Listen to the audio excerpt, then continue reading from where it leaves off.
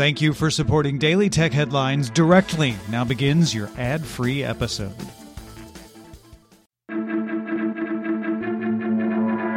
These are the Daily Tech Headlines for Thursday, May 30th, 2019. I'm Rich Straffolino.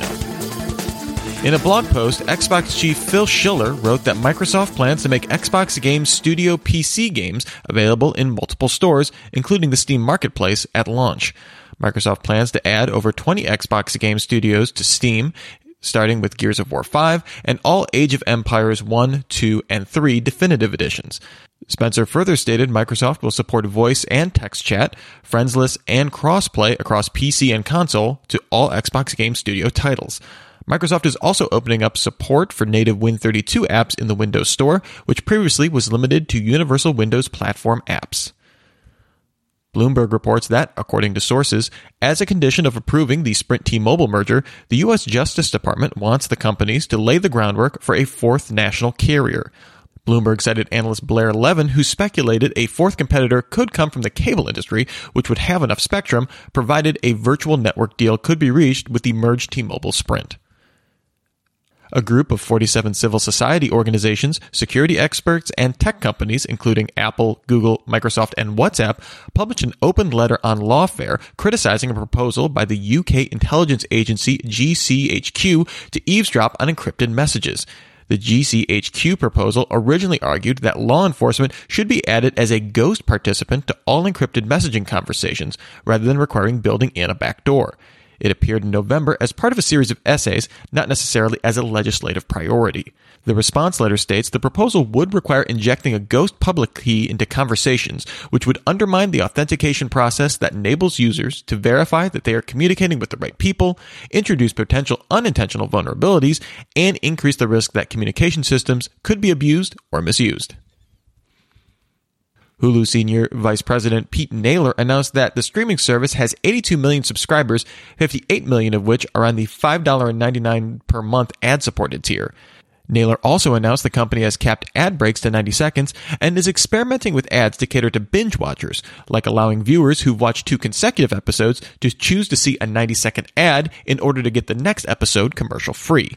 In 2018, Hulu made $1.5 billion in ad revenue. Google updated terms of service in Google Play, requiring game publishers to clearly disclose the odds of receiving items for loot boxes and other in-game lotteries.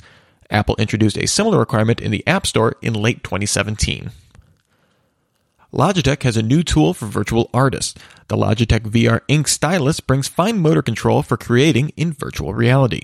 Logitech is showing off the tech this week at the Augmented World Expo, the AR and mixed reality event in Santa Clara, California.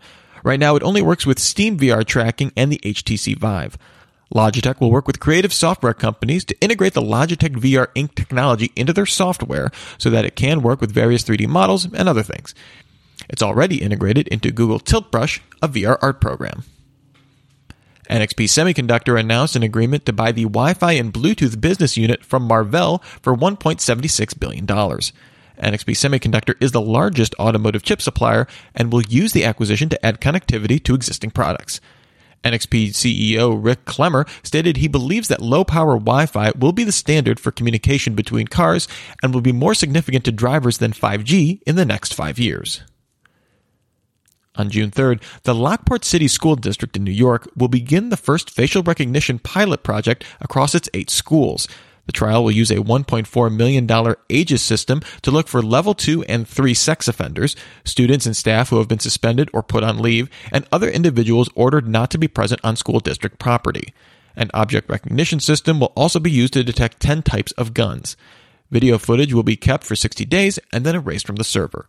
The trial will serve to troubleshoot the system and train officials ahead of a plan to make it broadly operational on September 1st.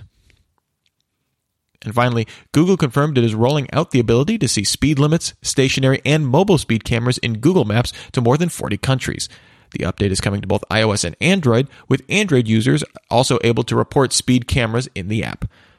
For more discussion of the tech news of the day, remember to subscribe to Daily Tech News Show at dailytechnewsshow.com, and you can find show notes and links to all these headlines there as well. Thanks for listening. We'll talk to you next time.